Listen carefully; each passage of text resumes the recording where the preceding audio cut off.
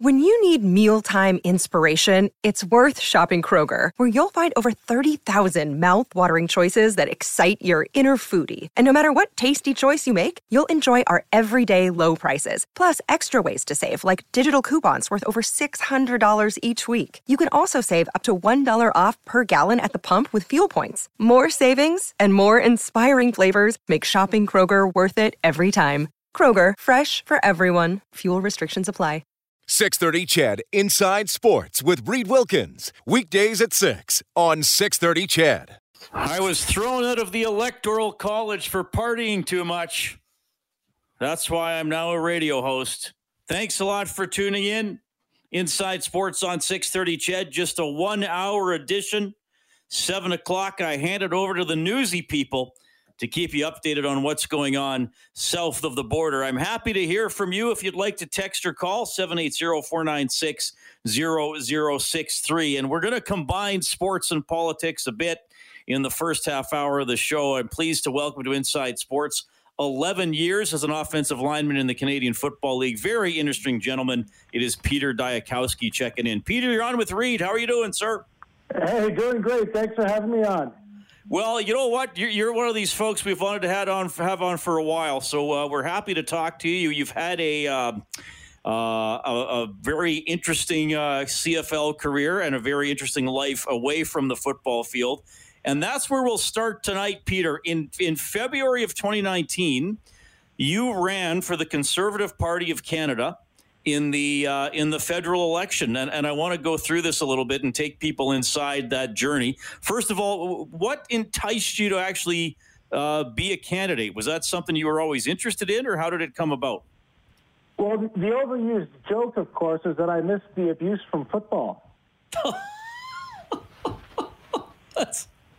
I thought politics would fill that void in my life. But you know what? I was a Boy Scout growing up. I've always had a firm belief in the necessity of public service in one's life, and I had an opportunity to maybe go to Ottawa and be a strong voice for Hamilton, a place that had become my home, and I had grown a little bit tired of seeing us miss out on opportunities, be overlooked, and I thought, well, I'm certainly not quiet or shy. Maybe I could put those two traits of my character to work for the city, and so I decided to throw my hat in for the election.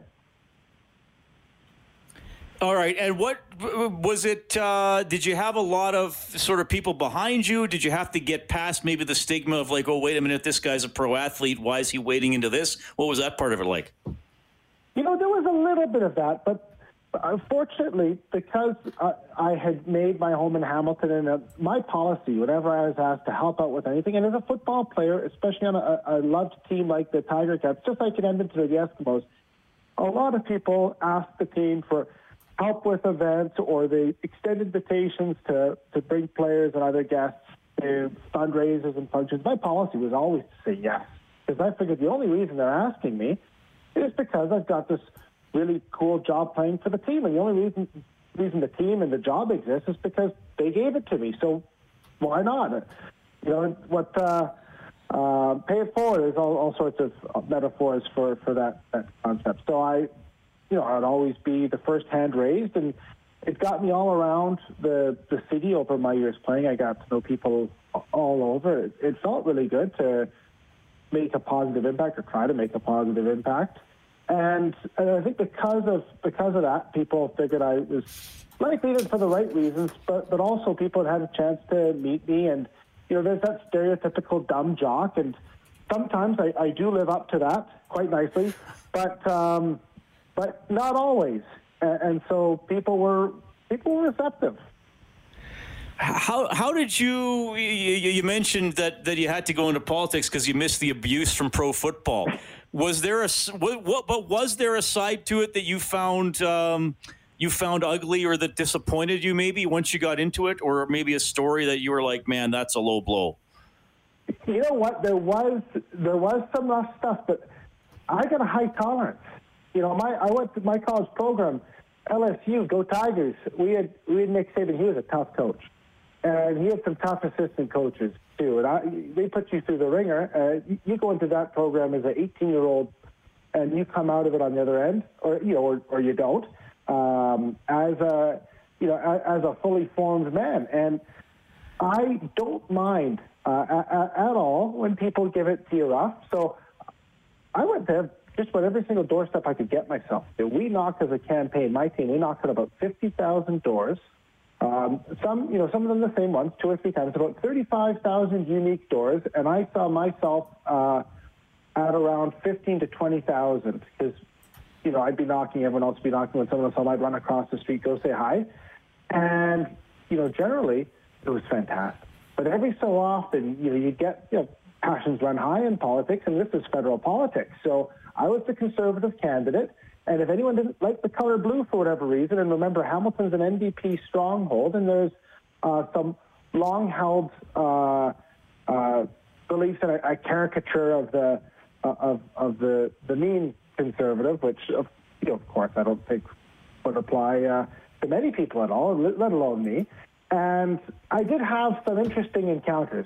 There were a few true door slams, but they were very few and far between. Generally, I found people were great. Even if they weren't going to vote for me, they were really, really good. And they appreciated that I was on their doorstep to listen, to see if they wanted to listen to me. I had a lot of really good experiences. And when the door did slam, it doesn't personally offend me. And sometimes they really slammed it hard, and I thought, oh, that's a good one. What about? Did you have a lot of debates? Did you have a lot of interaction with the other candidates where you had to think on your feet or get into it a little bit?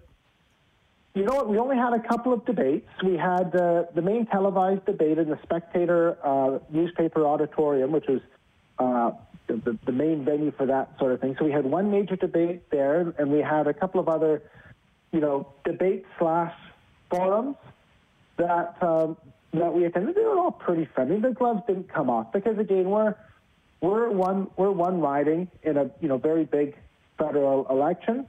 So it never got into name calling. It didn't get too personal, and no one took any shots at me, which wasn't too bad. I had one case of inaccurate reporting of something I said in the press, and I reached out to the journalist, and he apologized. So because there was an inaccurate transcription. So I can't even say I got fake news or anything. It was pretty good. And people were great. I had probably, I can't say for sure, but there's a very good chance, because I was knocking on doors every weekend, every evening, every day during the day, and all summer too, because it was a fixed election date. There's no snap election. We knew it was coming for a year, and I was nominated, 10 months out. So I was going out, all summer. And there's a lot of barbecues in the summer. There's a lot of people enjoying their, back porches. I had probably more porch and garage beers than any other candidate in the federal election. I'm comfortable making that claim. Peter Dyakowski joining us on Inside Sports, longtime CFL offensive lineman, talking about his adventures in politics for the 2019 Canadian federal election. So election day comes. You went through hundreds of game days in high school at LSU in the Canadian Football League. How do you compare the experience of election day with the experience of a game day in football? There's a ton in common, and at the same time, it was completely different. It was something entirely new for me, but there were a lot of things that rhymed. All of the preparation, everything that goes into getting ready for a game over the off season and over a week. I had that same feeling. We were getting ready for it. And then it's finally here. But there's a difference, because on a game day, all this preparation, and then everything is on my shoulders, and I've got to execute on game day. Whereas on election day, at that point, it's completely out of my hands, and it's entirely in the hands of the voters, of the people to decide who they want to represent them in Parliament. So that is completely flipped. And that was something new to me, because even in the worst loss I've ever been a part of, I've always gone back and looked at my own performance. This is in a football, in the football context, and thought, which of these plays could I have done better on? If I had played a perfect game, maybe we would have had a shot. But no matter what the margin is, I'm always beating myself up on each and every individual individual play. And then the game itself, each play is a moment to change the game. And I've got incredible power and agency in that. The election day, the hay's in the barn. I was, still, going around having coffees at all the Tim Hortons, doing all the things you're supposed to do on election day. But, half the people are already voted by the time I talk to them. Would you do it again? Would you want to run again? Either doesn't have to be federally, provincially, civic election. Would you like to stay in politics? You know what? I would love to have a do-over for sure in that sense. I also still maintain my long-standing desire to be involved in public life and in the political process. Now, the one challenge is my most important constituent, that being my wife. She may put even more into the election than I did, and she is not keen on me running again. So, fortunately, we haven't had a snap election yet.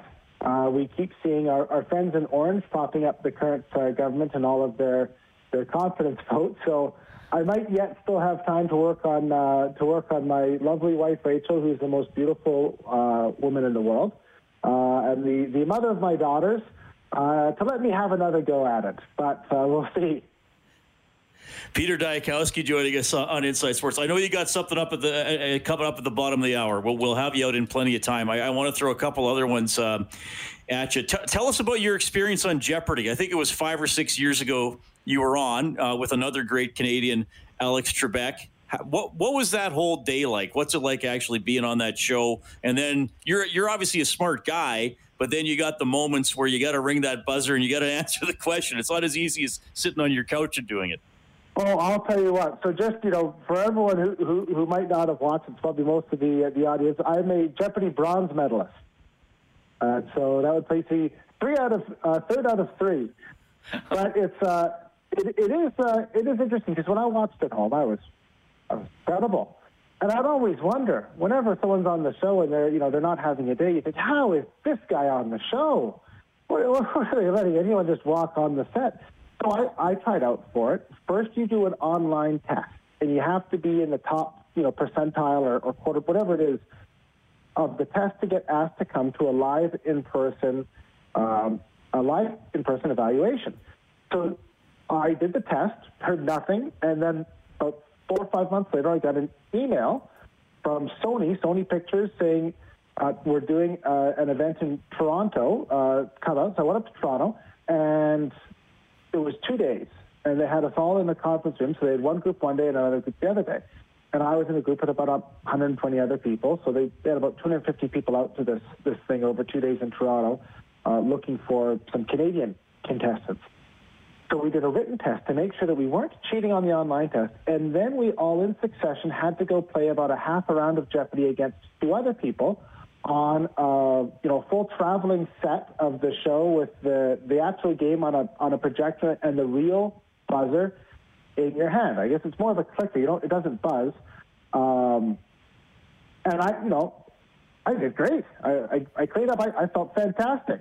And then I never heard anything. So I thought, I guess I'm not going to be on the show. And then again, about a few more months later, I get an email, and it was in my spam folder. If I hadn't checked it, it would have gone. So I was invited to go down to Jeopardy, and they gave me a date in December, and this is 2013, and we went to the Grey Cup that year. I tore my patellar tendon, my knee exploded, not good.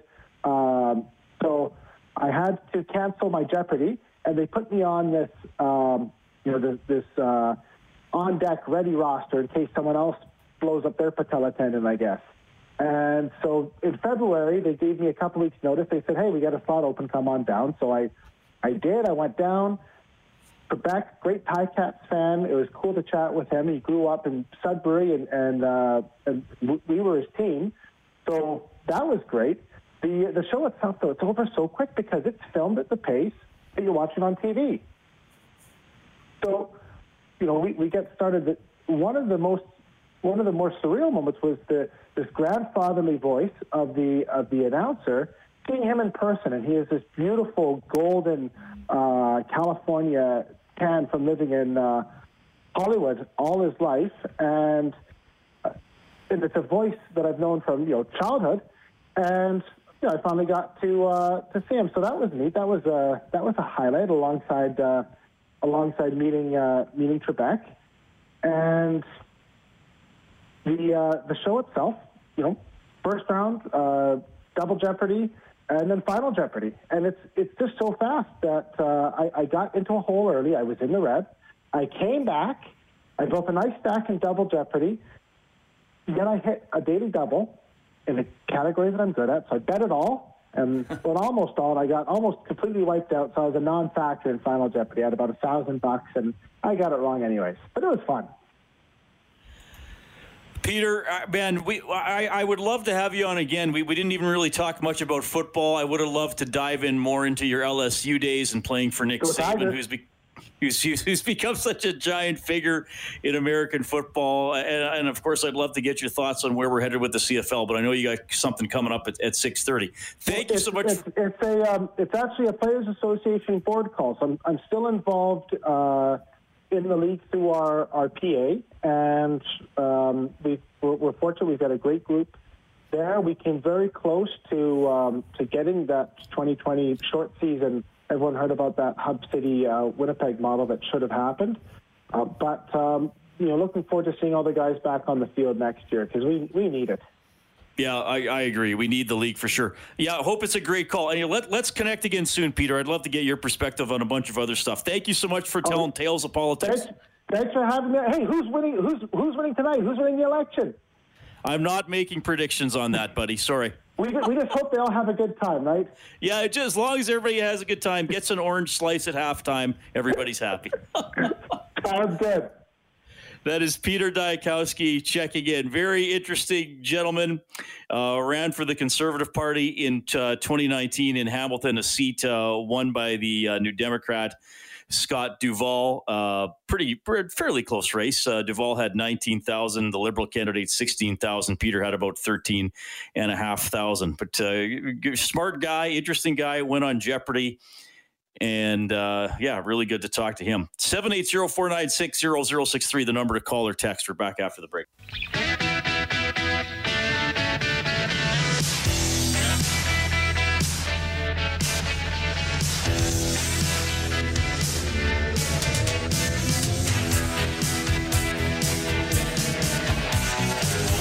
That was great to have Peter Dyakowski on the show. Travis writes in, he says, great guy, shared some beers at the Grey Cup with Mr. Dyakowski. Travis, that would have been fun. And Dyakowski also talking about his appearance on Jeopardy. That'll be our off-topic topic for our abbreviated edition of Inside Sports tonight, 780-496-0063. Which game show would you most like to compete on? Daryl writes in, he says, is Trump or Biden handing out canned hams maybe? See, if one of them would have thought of that, that certainly would have put them over the top. But canned ham's strictly an Inside Sports thing right now. All right, we got to do a break for the news. Again, we're with you till 7 o'clock. We do have special election coverage at 7, so you don't have to put up with me while you're waiting to hear who's winning. We're back after the news.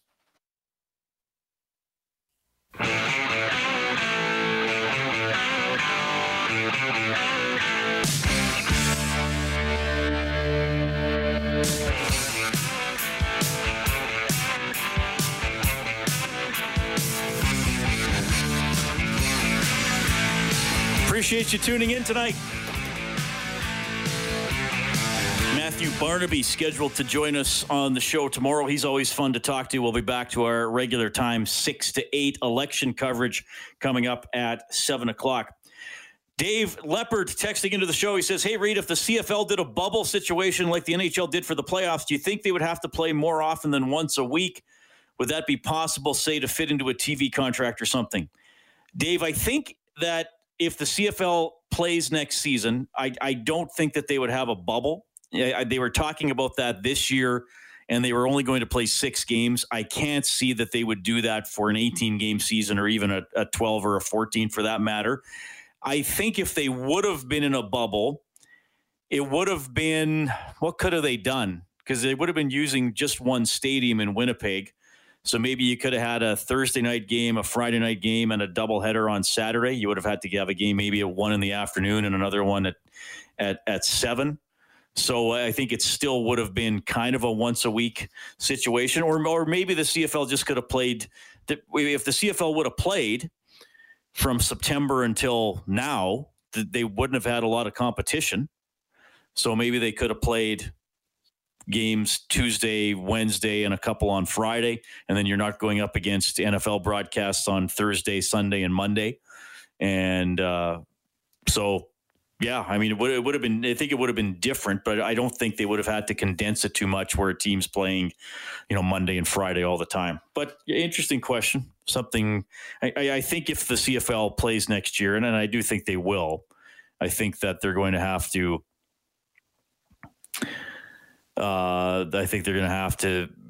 figure out a way to have fans, and maybe they might have to modify some things. But good question. 780-496-0063 if you want to check in by calling or texting. Appreciate you tuning in. We had Peter Dyakowski on the show, was thinking about athletes who have gone into politics. There's probably more than I can think of, but 3 names immediately came to mind. And we had Peter Dyakowski on because after a career in the CFL, he ran for in the federal election in 2019 in a riding in Hamilton. Steve Largent, who was an excellent receiver for the Seattle Seahawks, played a long time, played from 1976 to 1989, exactly 200 career games, had 819 receptions, just over 13,000 receiving yards, and caught exactly 100 touchdowns. Kind of interesting, exactly 200 games, exactly 100 touchdowns. He was in the House of Representatives from 1994 to 2002. He then ran for the governor of Oklahoma, and he wound up second in that race. Pretty close race. He lost by about 7,000 votes out of just over 1 million that were cast. So Steve Largent. How about J.C. Watts? You remember this guy? If you're old enough to remember the 1981 Grey Cup, you definitely remember J.C. Watts because he nearly led the Ottawa Rough Riders to a huge win over Edmonton that year. And that's part of Edmonton's 5 in a row. And the one that they came closest to losing, and probably going into it, the one where they were most heavily favored. The Eskimos that season went 14-1-1.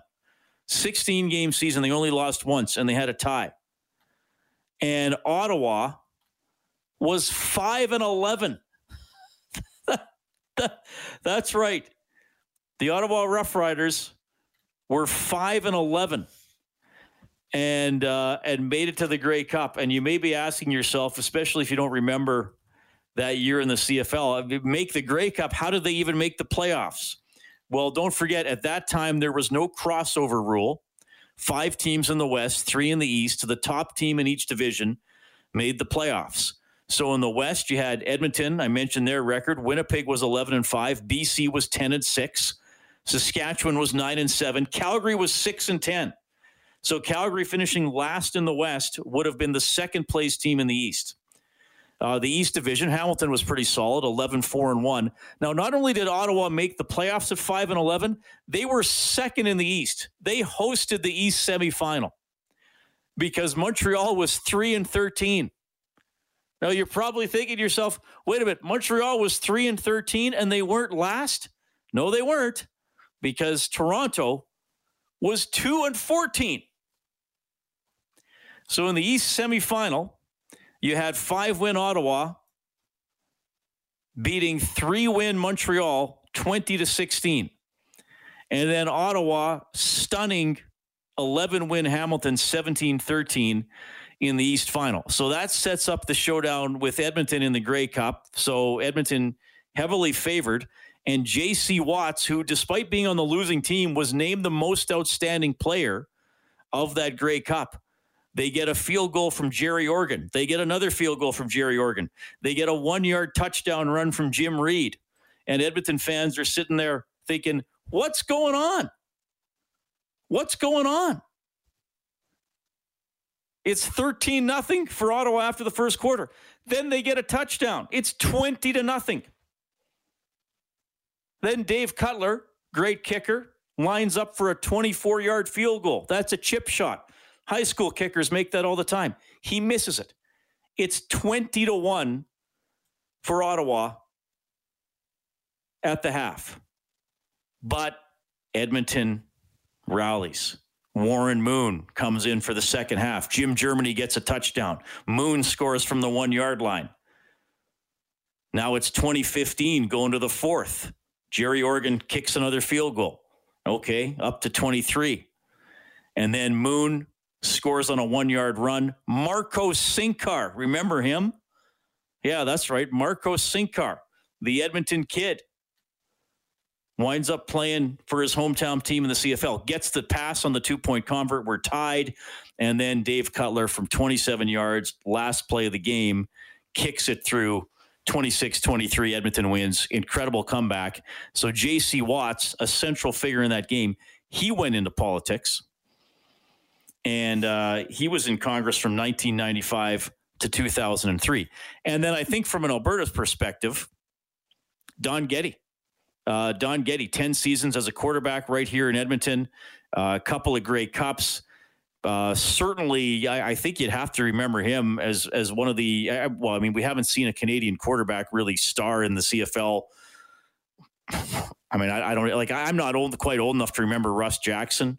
Brandon Bridge has played a little bit in the CFL. I would not by any means call him a star player. Don Getty, I was just checking some stats here. He is third all-time passing by Canadian quarterbacks in the CFL behind Russ Jackson and Jerry DiTilio, who I got to be honest with you, I don't really know anything about.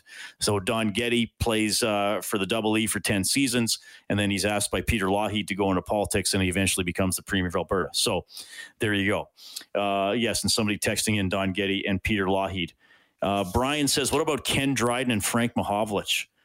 That's a good point. Now Mahovlich, though, did he run for politics, or was he just appointed a senator?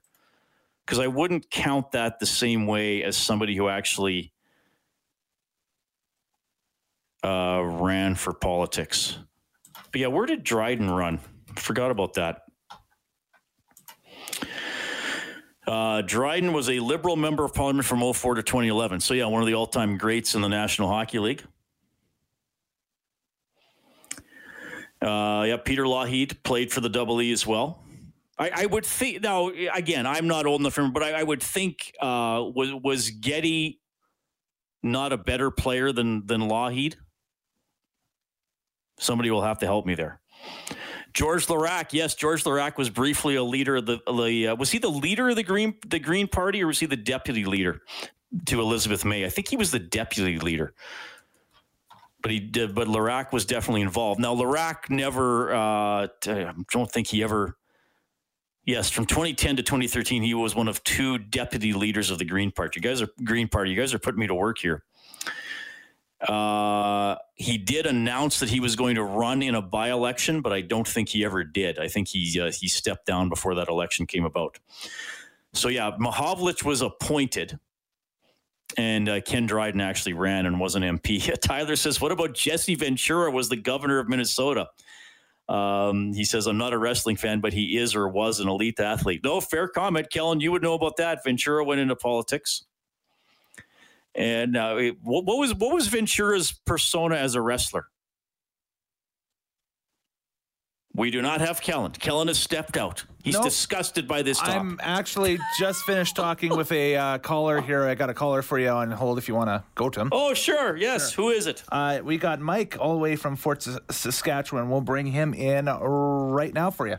Mike from Fort Saskatchewan, the home of Kirby Dach, very promising player for the Chicago Blackhawks. Mike, go ahead. How's it going tonight? I'm doing well. I just got a couple questions. Because the CFL didn't go this year, and the contract some of the players who end at the end of this year and they're come free agency, what happens to their contracts? Do they? As far as I know, they still haven't decided. Okay, what about the hockey? If the hockey doesn't go this year, and do their contracts end at this year, do they come free agencies even though we didn't play hockey this year too? That also hasn't been discussed. I think they are going to play hockey, though, Mike. Don't you? Well, I hope so. But the only problem is how many games do you think they're going to get in? And what I was reading yesterday is a lot of the owners don't want to play because now they're going to be out a lot of their money because they can't have fans. Yes, well, that's a concern for hockey, but the maximum they're going to play is 60 games, and to do that, they'd probably have to start January 1st, which I don't think they're going to be able to start January 1st. I think we're probably looking at maybe 56 games. If they start as late as February 1st, Mike, I think they'd only play 48. Yeah, that's what I was been reading, that they're talking about playing 48, and some of them are saying it's not worth playing 48 games. I'm sure there are some owners that feel that way. I don't know if it's worth it to go away for an entire season, especially in some markets, though. You know what I mean? Yeah, and that's what I'm figuring. Especially down in like Arizona and all those southern states where they don't get hockey, they don't breathe it, right? It's not like us up here. Yeah, so if it goes away for a while, are people going to think that, are they going to be waiting for it to come back, or is it just going to be something they forget about? Yeah, and that's probably what's going to happen. It's just going to be something they forget about. Yeah, and that's the danger, I think, for the CFL. What if it's gone for a year and people, we all know a lot of people aren't making as much money or aren't able to work at all because of everything that's going on. If the CFL does come back, are people going to assign that same disposable income to the Canadian Football League? I'm a little concerned about that. Well, I'm more concerned than the players. They have been playing this year, right?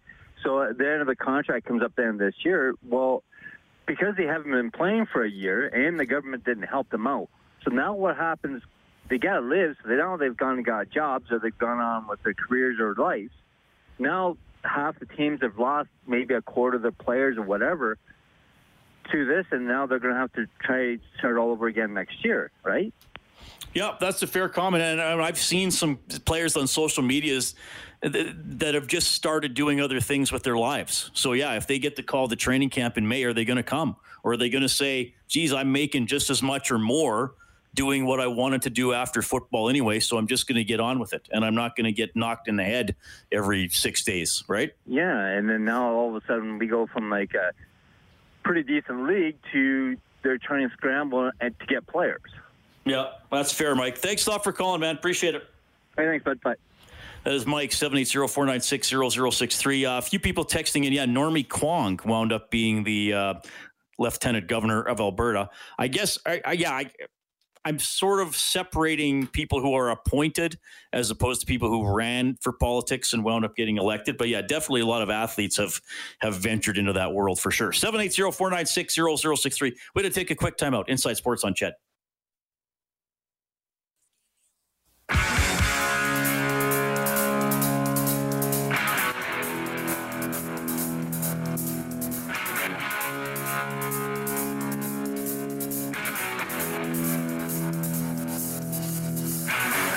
All right, special coverage of the American election coming up at the top of the hour here on 630 Chet and the Chorus Radio Network. Looks like Donald Trump will be the winner in Florida. It looks like he has a pretty comfortable, well, not a comfortable lead there. It's been very close, but it looks like he has enough with most of the ballots counted. And I'm just giving you this information as I'm reading this online. I hope you don't think the sports show is that good. It's going to give you the definite result, but I do think I should keep you updated on the news of the day. The website I'm looking at has Trump ahead by almost 300,000 votes in Florida with about estimated 94% of the votes in. But we'll have everything for you coming up from 7 and onwards tonight.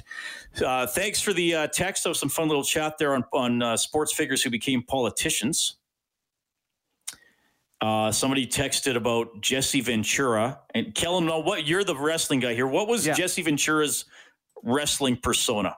Jesse the Body Ventura throughout his career. And he was basically a bad guy or a heel wrestler from the start of his career in the late 70s to he had to retire from wrestling in the mid 80s due to one of the weirder injuries ever sustained by a wrestler. He had an issue with his lungs because prior to breaking into wrestling, Ventura was a Vietnam veteran and he had Agent Orange poisoning. So it had something to do with that. Yeah, it had something to do with that caused an issue in his lungs. And so one night after a match, he wasn't feeling good. They took him to the hospital and found out that, you've got blood clots in your lungs. That's not good. So he immediately retired from in-ring action and then later on became the first bad guy or heel commentator in pro wrestling when he was doing all the Saturday Night's Main Event stuff with Vince McMahon and, all the WrestleManias and so on and so forth. So I'm just looking up Ventura here. So he was the governor of Minnesota. Mm-hmm. He expressed interest in being a running mate for either Trump or Sanders in 2016. Mm-hmm. Who I believe Trump and Sanders are quite different politically. Yes. In 2020, in April of this year, I'm just looking on his Wikipedia page, which appears to be verified here. Ventura submitted a letter of interest to the Green Party Presidential Support Committee, the first step to being the Green Party's presidential nominee. But then in May, he announced that he wouldn't run for health reasons. Ventura has said he would write in his own name in the presidential election today, but he would support Green candidates on the rest of the ballot. So there you go. We'll have to try and check the results tomorrow, Kellen, mm-hmm. or whenever they are all official. Probably be a while, but yeah, exactly. This texter says, thanks for the information on Jesse the Body, 630 Ched, home of Mr. WrestlePedia. That is Kellen Kennedy for sure. I like that. If you need wrestling information, Kellen is it's the place to get it, especially on Inside Sports. Okay, well, yeah, the Oilers signed Dominic Cahoon. We had Phil Bork on the show last night. You can get that interview by going to the show page on 630ched.com, getting the audio for past shows. Calling him a top 9 forward, says that he's a good playmaker, not a great skater, but has a decent first step. And you can get the full story on Cahoon on 630ched.com or globalnews.ca. Yeah. A couple more texts about Normie Kwong, who we mentioned. And there you go. Peter Dyakowski was really interesting, and he, as he joked, he was the bronze medal winner on an episode of Jeopardy. They only have 3 people, and he said it was totally different once you get there, and the lights are actually on, and the questions are firing at you from Alex Trebek. Okay, well, we're done. That was a quick one. We got a regular 2-hour show tomorrow. Matthew Barnaby is on. John Scott's going to be on a little later in the week. He's always fun to chat with as well. Thanks to Dave Campbell. He's the producer of the show. Kellen, Mr. WrestlePedia Kennedy, the studio producer.